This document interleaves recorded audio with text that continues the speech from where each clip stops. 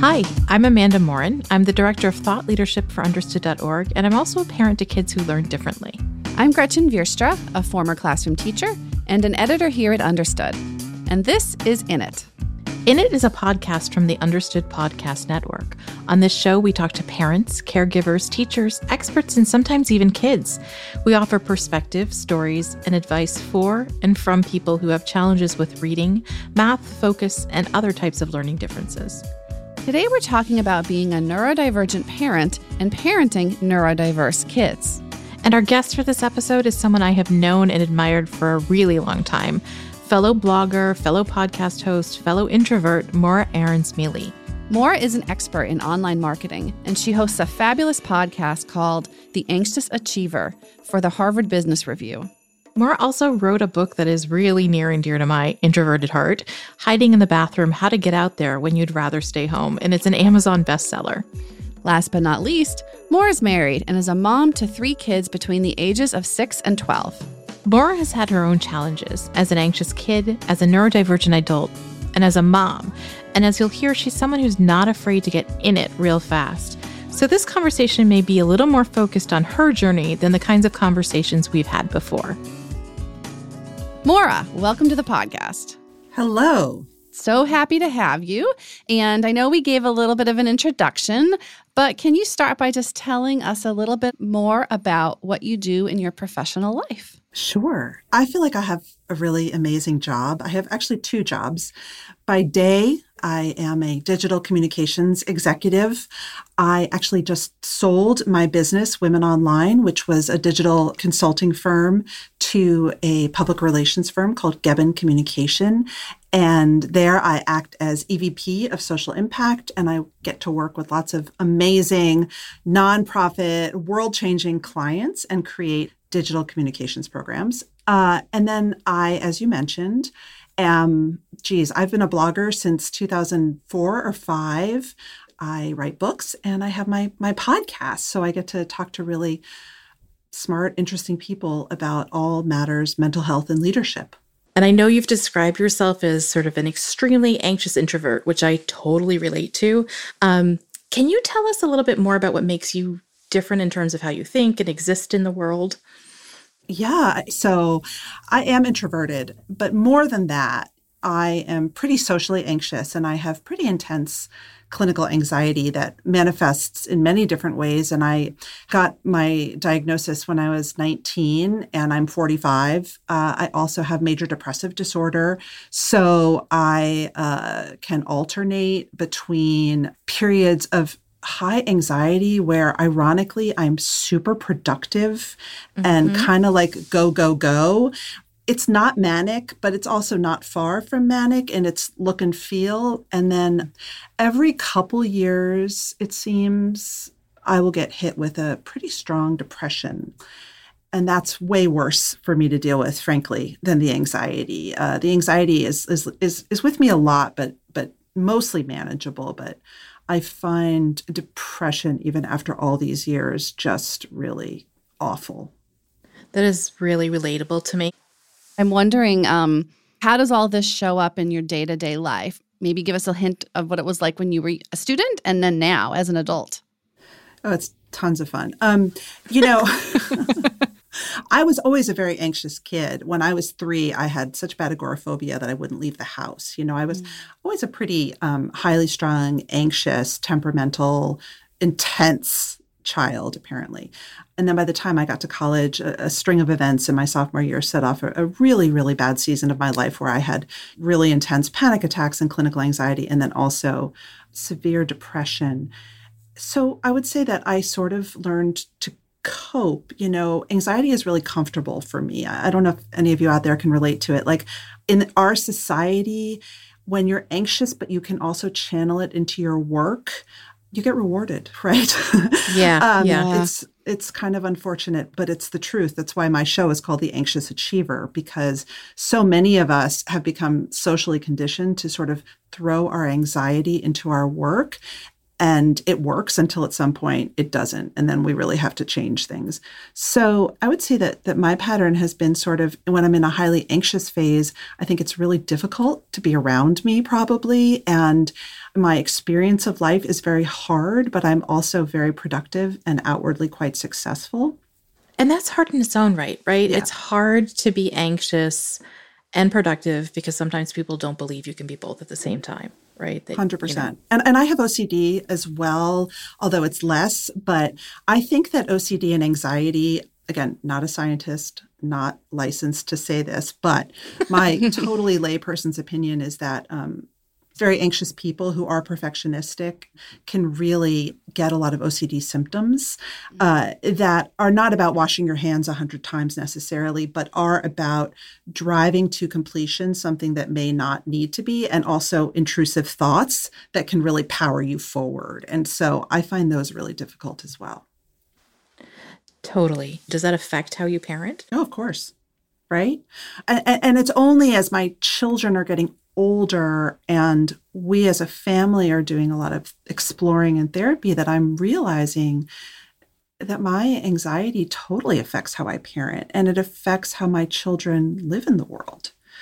I'm really trying to work on that right now because I think it's one thing for me to try to deal with all of my anxieties and intrusive thoughts and fears, but I don't want to infect my kids. And I'm really trying to work on boundaries while also, of course, modeling to them that feelings are normal and it's okay that mommy gets sad sometimes and blah, blah, blah. But like, I want to protect them from my fears in a very strong way.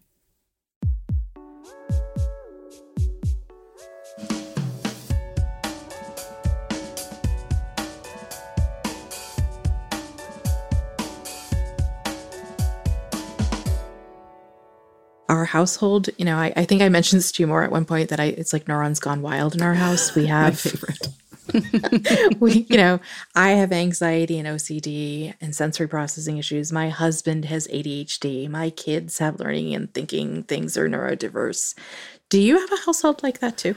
I do. I don't want to go into too much detail because I think it's like I'm not as far along in my journey maybe as you are, Amanda, but yes, my house is definitely neurons gone wild. And the funny thing is it's all we know. Right. I'm wondering then, you have 3 kids and that seems like a challenge enough. What is like a day in the life, or like what are some of the typical challenges that you might encounter in your household because of all that's going on? I think also the thing that I've realized in the pandemic helped me realize that I'm going to throw in as a layer is that my kids have 2 very career-driven parents. We try to be really great parents, but we are very, very career-focused. And before the pandemic, we traveled a ton. We've had long periods where we both worked for ourselves, which adds its own pressure. So there's that. I would say that what has been super interesting over the pandemic is that one of my kids has had pretty severe mental health issues of his own, anxiety and depression. And so that has been a huge wake-up call for me as a parent, really trying to be super conscious about my own actions and how I parent as someone who struggles with this. I also have a kid who has an ADHD diagnosis. He's been diagnosed now for 5 years. And so, when you have a child who has that sort of diagnosis, you learn to work with it as well. So every day in our house is an evolving circus of trying to keep everybody calm. And that includes mom and dad. I'm going to tell you something really personal that, when my husband and I first started thinking about having kids, we worried about how our own differences were going to play into how we parented, whether or not our kids would be a little bit, at the time we were calling them quirky and complex, kind of, right? Do you mind answering whether or not that's something that went on in your mind too when you first started parenting? Okay, well, I'm going to tell you something super personal. When I first got pregnant with my first son, I had the worst depression I've ever had in my life. So I think we're all pretty familiar with postpartum. This was prepartum. So it hit me so bad in my first trimester. that like it was like the world's coming to a halt in our family because this is a crisis. And thank God I got help. And I would say by the mid-second trimester, was in really good shape again, emotionally, and sort of like worked my way out of it. And then when I met my first son, this miracle happened. Like I fell in love with him, But the fear of what I had experienced being pregnant with him, I don't know if that's ever gone away, and that experience colored everything. And I worried because my mental health challenges were so strong with that first pregnancy. Would that be epigenetic? Like, would that be genetic? With all my subsequent children, I've been under psychiatrist care. It's been a process. Now, I love being a mom more than anything else. And I had 3 kids by choice. Like, it's not even an issue for me. But there is always that layer of, did I make my kids this way? Am I shaping them? How is this affecting them? And I don't know I don't know. Is that ever going to leave me? I don't know.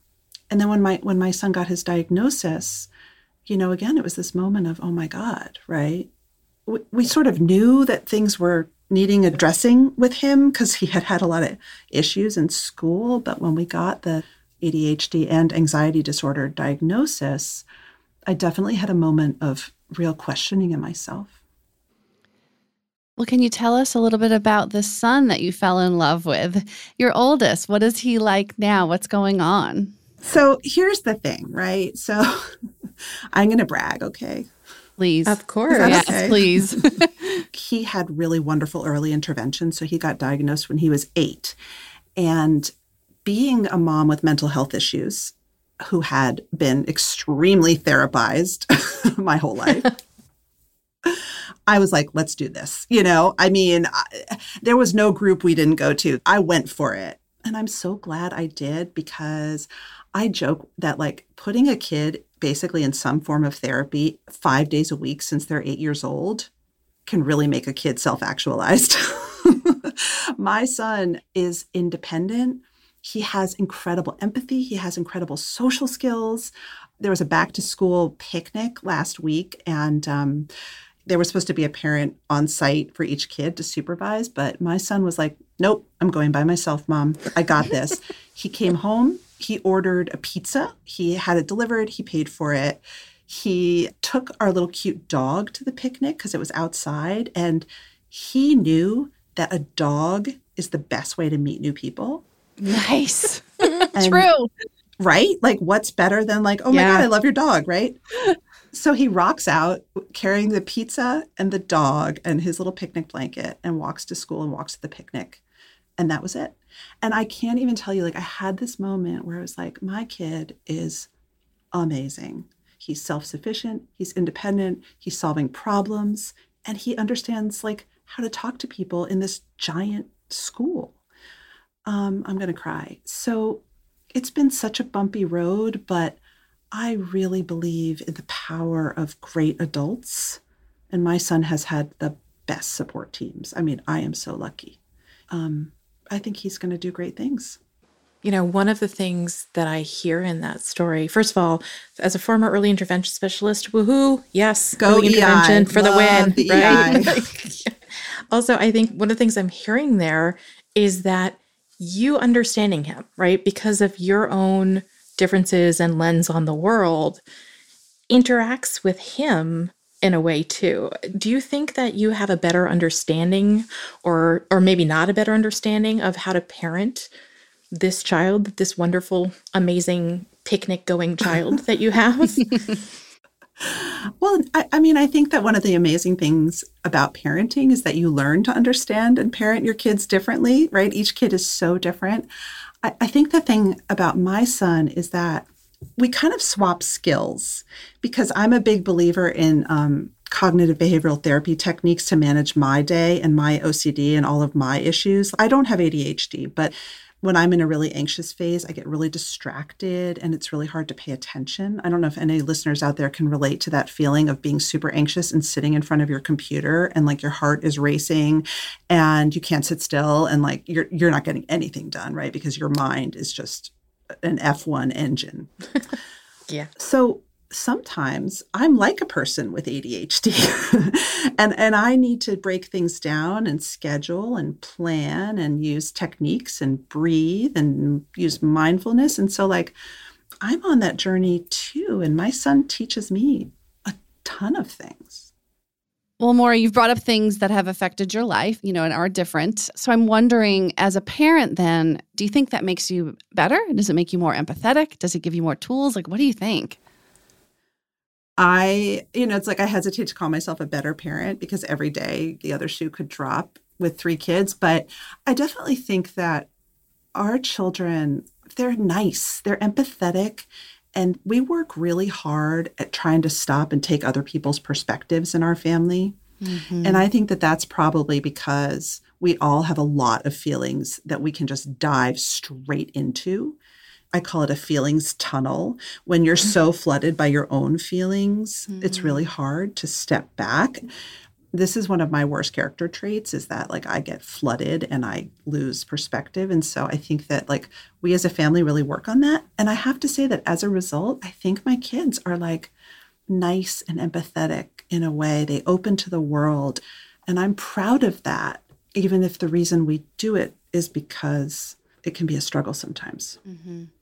And it sounds like your kids have impacted you, right? And perhaps have made you better in some ways. Oh, yeah. And especially my 2 older ones, they check me. Sort of like the not now, Mom. Okay, Mom, I've got this. It's going to be okay, Mom. One of them broke their wrist biking this summer. And I oh, God, that was really hard for me. And my husband was great, too. He was like, they're boys. It happens. Yeah. It's going to be okay. Like you cannot lock them up forever and not let them leave the house. Because of course, that's what I wanted to do. So they definitely can be like, no, Mom, this is what I need to do. That's amazing. It's also interesting what I hear you describing is it's like the inside things that you do, the flooding and talking about the emotions, you're doing them outside, right? With your family, you're doing it out loud. And I wonder if more parents need to be doing that. Mm-hmm. The flip side is you shouldn't be doing that, right? Because you're putting too much on children who don't need to carry your crap. That's fair. Sometimes, yeah, absolutely. I will say, and, in full disclosure, I've had therapists very kindly suggest to me, you have one kid who's extremely empathetic, as you are. He's sort of an emotional sponge. Maybe like try to not emit so many emotions. So I don't know how I feel about that one. That's fair. And I appreciate you saying that out loud.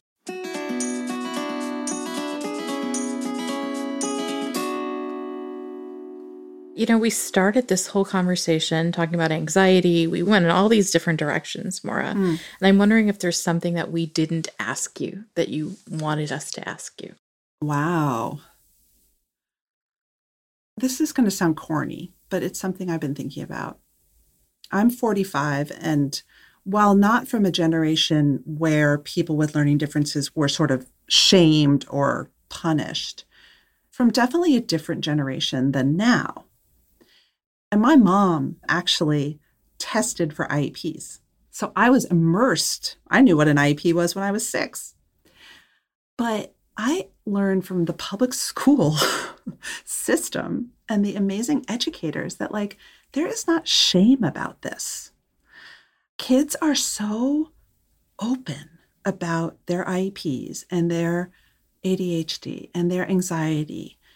I feel like adults need to learn from kids when we struggle with our own feelings of either getting our child's diagnosis that makes us uncomfortable, realizing that we are ourselves neurodiverse, and having bad feelings. I mean, when I see kids who I know really well from, having been in the system for so many years, they like themselves. They're cool. They integrate with everyone else in school. It's not a big deal. Maura, thank you so much for sharing such personal stories with us today. I really appreciate it. Thank you so much for being with us. My pleasure. Thanks for inviting me.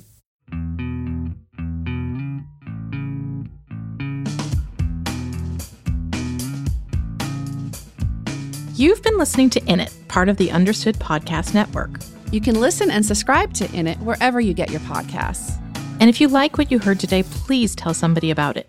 Share it with the parents you know. Share it with somebody else who might have a child who learns differently. Or just send a link to your child's teacher. INIT is for you, so we want to make sure that you're getting what you need. Go to u.org/init to find resources from every episode. That's the letter U, as in understood.org/init. And please share your thoughts. Email us at init@understood.org. We'd love to hear from you. As a nonprofit and social impact organization, Understood relies on the help of listeners like you to create podcasts like this one, to reach and support more people in more places. We have an ambitious mission to shape the world for difference, and we welcome you to join us in achieving our goals.